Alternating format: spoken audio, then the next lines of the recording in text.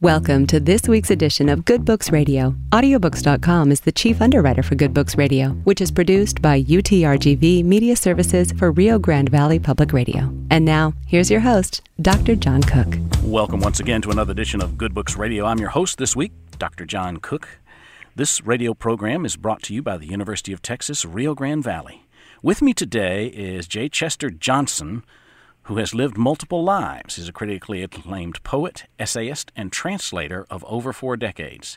He's also been very active in the civil rights movement, served in President Jimmy Carter's Treasury Department, has a distinguished career in public finance, and played a major role in the retranslation of the Psalms contained in the Episcopal Church's Book of Common Prayer. And this latest work is perhaps one of his most significant nonfiction works, Auden, the Psalms, and Me. Mr. Johnson, welcome to the program. Well, thank you very much for having me. I'm looking forward to this discussion. I know that I have some groundwork thanks to my Methodist upbringing, but maybe we should have people understand a little bit. Let's start with liturgical religions like the Episcopal and the Anglican Church. How does the Book of Common Prayer fit into their weekly services? Well, it's fundamental to their services. As you know, the Episcopal Church, or you may know, the Episcopal Church is the American branch of the Anglican Church. And the Anglican Church was created in the 16th century as part of the, when the Church of England broke away from the Catholic Church, or Church of England was created as the successor to the Catholic Church. And it was the Book of Common Prayer was compiled in 1549. It consisted of a lot of liturgy of the communion, the Eucharist, prayers, and also a body of psalms.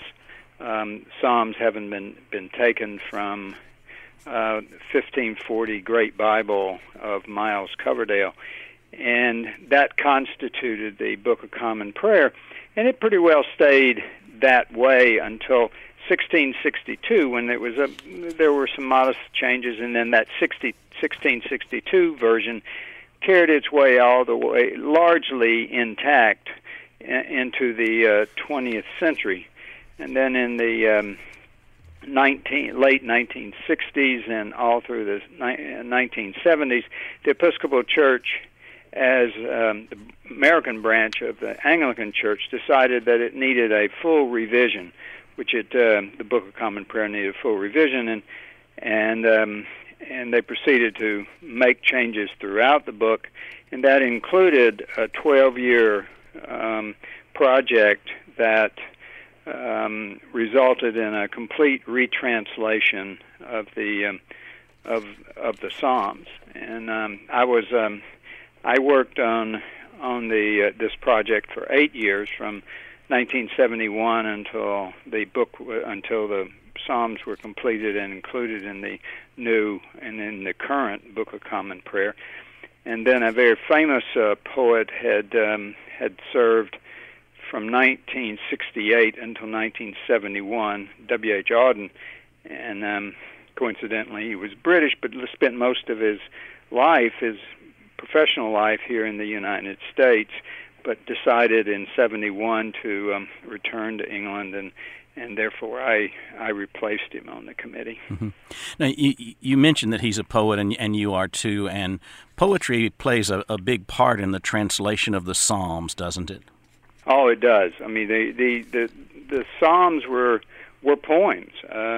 They were Hebrew poems, structured a little differently than the English, of course. But they were short poems. Well, they were reasonably short poems, except for Psalm 119, which goes on forever and ever. But at the time they were written, they had only a small number of beats per line, like 2 to 3 beats. That was the difference with Hebrew. But then when we translated them into English, because of the English ear and the American ear expecting longer lines, and we reflected that in the poems, the retranslated poems. And the other reason we we needed to lengthen them out a little bit, is that these psalms for the Episcopal Church are used for recitation or responsive readings in churches, and also for the chanting in the choirs chanting in either Anglican chant or in plain song. So they needed to be musical in that way, and could accommodate both recitation of the entire congregation as well as singability. Mm-hmm. I'm not sure how many strands I can pull through here, but you mentioned that they were Hebrew originally, but a lot of the translations come from Latin and Greek versions as well, correct? That's right. Mm-hmm. That's right. When the sort of the first diaspora, or the spreading of the Hebrews or Jews outside of Jerusalem and Judea, they spread through the middle, portions of the Middle East, and at that time the Greeks dominated that part of the world, and so there was a decision to translate all the Psalms into Septuagint, which is it means 70 scholars. And that was the first version. Then, as the Greeks were replaced by the Romans, then these Psalms became part of Old Latin. But there were so many versions of it that it just created all kinds of problems in terms of how one would use these Psalms. And so, in the 4th century, a pope by the name of Damasus asked Jerome, who eventually became Saint Jerome, to bring order to this process, and so Saint Jerome wrote the Vulgate Bible, which is a sort of the more modern Latin, and the Psalms were part of that. And the person who then in turn translated the Psalms that became part of the Great Bible of 1540 and in turn became part of our Book of Common Prayer, named Miles Coverdale, he was particularly proficient in Latin, and he relied very heavily on the Vulgate, but he also knew Greek and he knew German, and he used the Lutheran Bible to some extent to do his translation. But he didn't know much of Hebrew, so what he was doing when he put it into the Great Bible of 1540 is he just relied on translations mostly, and a little bit on original, but mostly on translations. And he made a number of mistakes, and that was another reason for the retranslation of the Psalms, was not just the process of updating it, but also there were a lot of mistakes that he had made in the 1540 Bible, and so we attempted to correct those mistakes in our retranslation. Correct me if I'm wrong, but isn't that translation the basis for the King James Version that's popularized now? Is it? That's exactly right, Dr. Cook. That's exactly right. It was by the King James Version came out in 1611. And the Great Bible, as I said, had been put in effect in 1540. And the one thing that so many of the English people enjoyed were the Psalms, and because it was part of their, not only the Great Bible, but it was also, those Psalms were being used in their worship in the Anglican Church. So the translators, or those who compiled the King James Version, used Coverdale's Psalms as the source, the foundation, and made only slight adjustments in the in his Psalms to then go into the.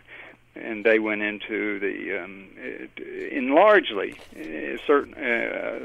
those Psalms that were in the 1540 Great Bible. Mm-hmm. I want to talk a little bit about the liturgy. I for 40 years in the Methodist Church, every Sunday recited the Nicene Creed, and we had our service of Holy Communion, our version of the Eucharist. And there are words I can still recite verbatim because of all those years of saying it that way. Sure. Part of the challenge that W.H. Auden faced with this committee that was rewriting was that he wanted to keep it more traditional. In fact, he even advocated for going back to Latin, didn't he? Yeah, he was that. I'm laughing, but I mean he was deadly serious about his views. But very, you're right. But you know, there's a certain common. You're mentioning Methodist Church. There's this commonality that existed between the Methodist Church and the Episcopal Church here in the United States. They almost merged back in 1790, and so there's a certain common liturgy that's part of it. But anyway, Auden's view about the return to Latin came, I think, largely from both of his grandfathers were Anglican clerics, and so he grew up with this high church view of what liturgy was, and the Reformations. I mean, for example, I'm sure Wesley would have very much opposed the idea of Latin, because when there was the translations moved from being in Latin into the vernacular, whether it was German or English during the time of the Reformation.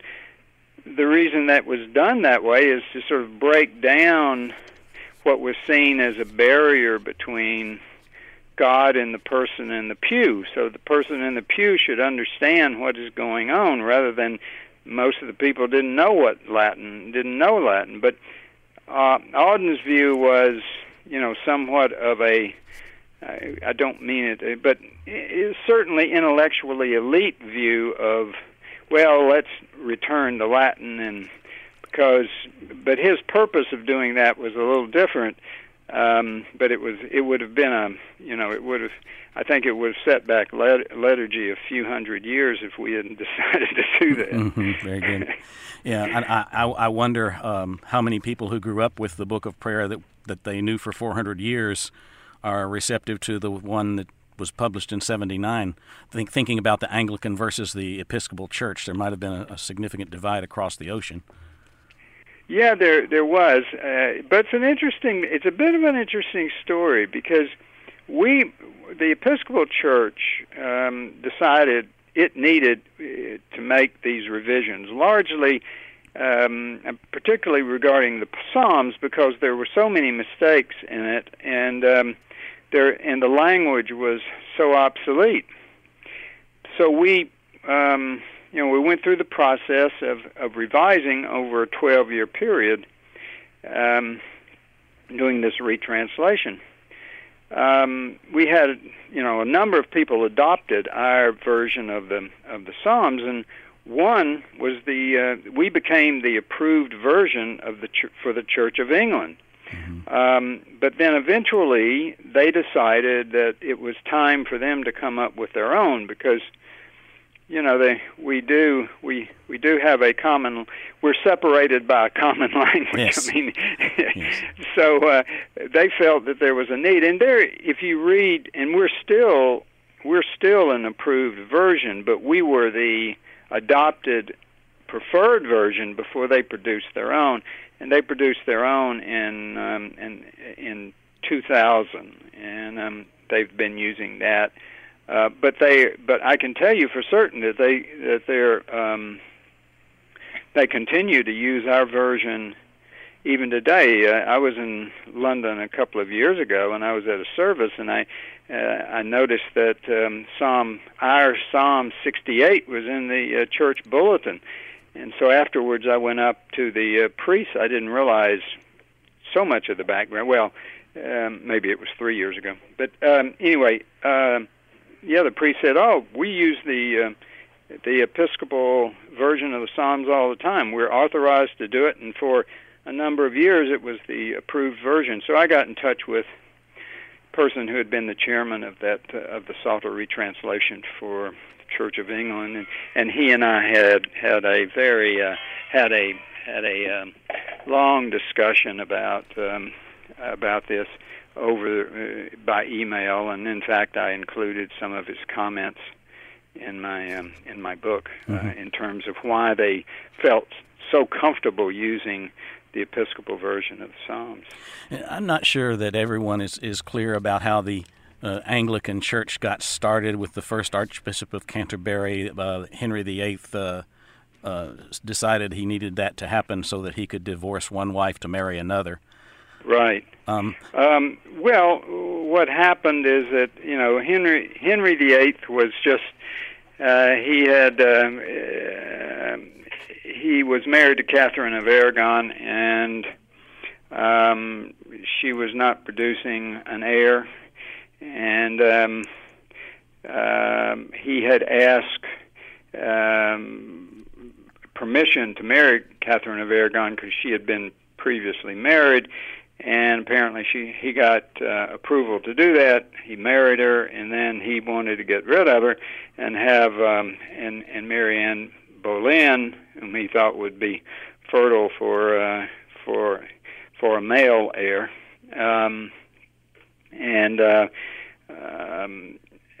as a result, the Catholic Church refused, or over time never gave him the approval to divorce Catherine of Aragon, and so he decided to set up his own church and to break away from the Catholic Church, and that's how the Church of England came into being.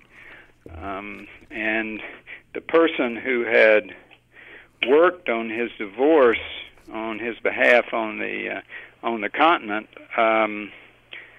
Thomas Cranmer, who was very much of a theologian and biblical scholar, became his Archbishop of Canterbury, and he was actually the one who put the compiled the Book of Common Prayer. And that was the book he put together in 1549, including the Psalms of Miles Coverdale. Now, even though that's sort of the seminal part of the Anglican Church, Thomas Cranmer didn't fare very well because subsequent royalty was more Catholic than Anglican. Mary the First, of course, being an important figure, and Cranmer didn't fare well. No, he didn't. No, he certainly didn't. He was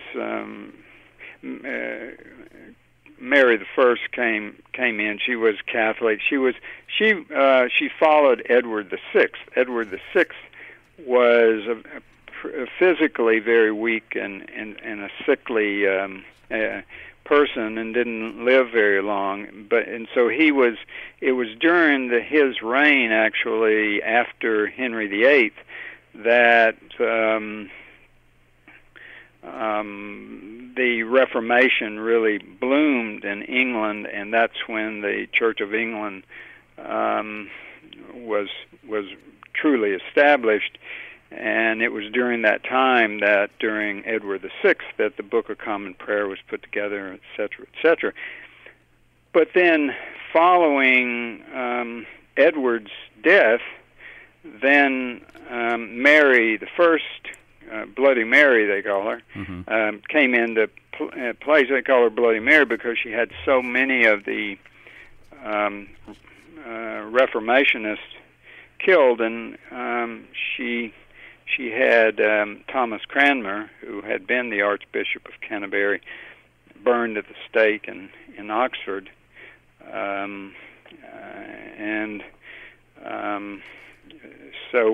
but then she was followed by Elizabeth I, who reigned for a long time, and her sympathies were obviously toward the Church of England, and her adoption of the book that Cranmer had put together, and including the Psalms of Miles Coverdale. So that's sort of the line of succession, but in fact, Miles Coverdale, who did the Psalms, would have been burned at the stake, no doubt, except the King of Denmark came to his defense and rescued him from England, but otherwise, Miles would also have been killed. I want to ask a couple of questions about the Eucharist, and especially Auden's interpretation, because, in all the years that I've practiced Holy Communion, we talk about transubstantiation versus consubstantiation, but the consumption of the elements of wine and bread, or representing the blood and body of Christ, is for the remission of sins. But Auden had it connected to the dead and the unborn somehow, and I didn't understand that. Well, Auden relied on Charles Williams. Charles Williams was a theologian and writer, a little older than W.H. Auden, and he had this issue about time and eternity, that there was always a problem with time and eternity. And Auden had written a lot about this. I mean, in his poetry, he wrote the Christmas Oratorio, which is part of For the Time Being, to deal with the issue of time and eternity. And in that we, as Christians, as we of people of spirituality, and not just limited to Christianity, also Judeo-Christian, had the issue of time versus eternity. And his idea was that if you somehow can squeeze time and eternity together and take actions where you reduce the difference between the two, then you are creating a more holy environment. And his idea was, and that had a lot to do with his choice of Latin for the Book of Common Prayer, that because Latin was a dead language, then it is more meaningful from a holy perspective, and in tying time and eternity together, you don't use a current language, use a dead language. And in turn, he said the Eucharist was linking the dead and the unborn, and that in itself, that there was this holy element of the Eucharist of bringing those two together. There's a moment of uplifting. It's a moment of eternity, and by celebrating that, as opposed to the spiritual aspect of what the Eucharist did, which the Reformationists didn't buy into that. But anyway, that was the idea that Auden had about bringing together the dead and the unborn. That's more of an act of eternity than if you're only concerned about those who are around the table or the altar at communion. And part of it, those in the Reformation really felt strongly that was not the purpose of the Eucharist, that the purpose of the Eucharist, it was a spiritual act that only the living could participate in. And in fact, it was really a rejection of that whole idea that was partially reiterated by Charles Williams and W.H. Auden. That was in the 16th century. The idea was getting away, because the Eucharist was partially in the Catholic Church seen as a way of moving the dead along more rapidly in purgatory toward heaven. So But the Reformation said, no, forget about the dead. This is for the living. It's an act of spirituality for the living, and it's not, this is not the actual body and blood of Christ. It is a spiritual act. It's not transubstantiation. It's it is a moment where the living is participating in the living alone in the sharing of the body and blood of Christ. Very good, very good. And I want to return to poetry for just a moment, because this book reads like a who's who of English literature. I mean, you mentioned C.S. Lewis and T.S. Eliot and John Donne and William Shakespeare, and you mentioned Tolkien at one point. It's just full of names that everyone would recognize from their literature classes. And I think at one point you call the Psalms, the Psalter itself, the 150 of them, a congery of individual poems, a jumble of a disorderly collection of some sort. Right. Yes, it is. But it is just a fascinating group of poems, though. I mean, I always loved the Psalms, and when I was very young. But it was this 8 years of spending so much time with them. I feel like I've gotten to know the poets. These are poets, yes, that put this together, and they had certain views, and for centuries we thought that David was certain people thought that David was responsible for writing these Psalms, and we realized that maybe he's an author of a few, but as a general matter, it was, there were many poets who participated in this, and there's a certain DNA in every writer's verse, and so I think I got to feel for the variety of writers who participated in this group, which were, it was codified in around 500 BCE after the Hebrews came back from the Babylonian exile and felt that they needed to redeem themselves because they saw the Babylonian exile as punishment for not living up to the mitzvah or the commandments of God, and prior to the Exodus or the exile, and they came back, and that's when the Second Temple was built, and then they codified the worship book, which included the 150. Although probably there was some further codification after 500, including probably Psalm 119, which if I'd been around that time, they wouldn't have included 119. I wouldn't have wanted 119. That one's the one that goes on and on and on. Yes. Exactly. Well, I too was fascinated by the Psalms from a very young age, and recited the 23rd Psalm a lot, and we called it the 23rd Psalm of David, of course. Sure. But this book kept me fascinated. I looked up things to make sure I was remembering history correctly, and I just was enamored of the story and the way you weaved in so much wisdom, both of Auden and others, for what has become the common book of prayer. Unfortunately, we're out of time.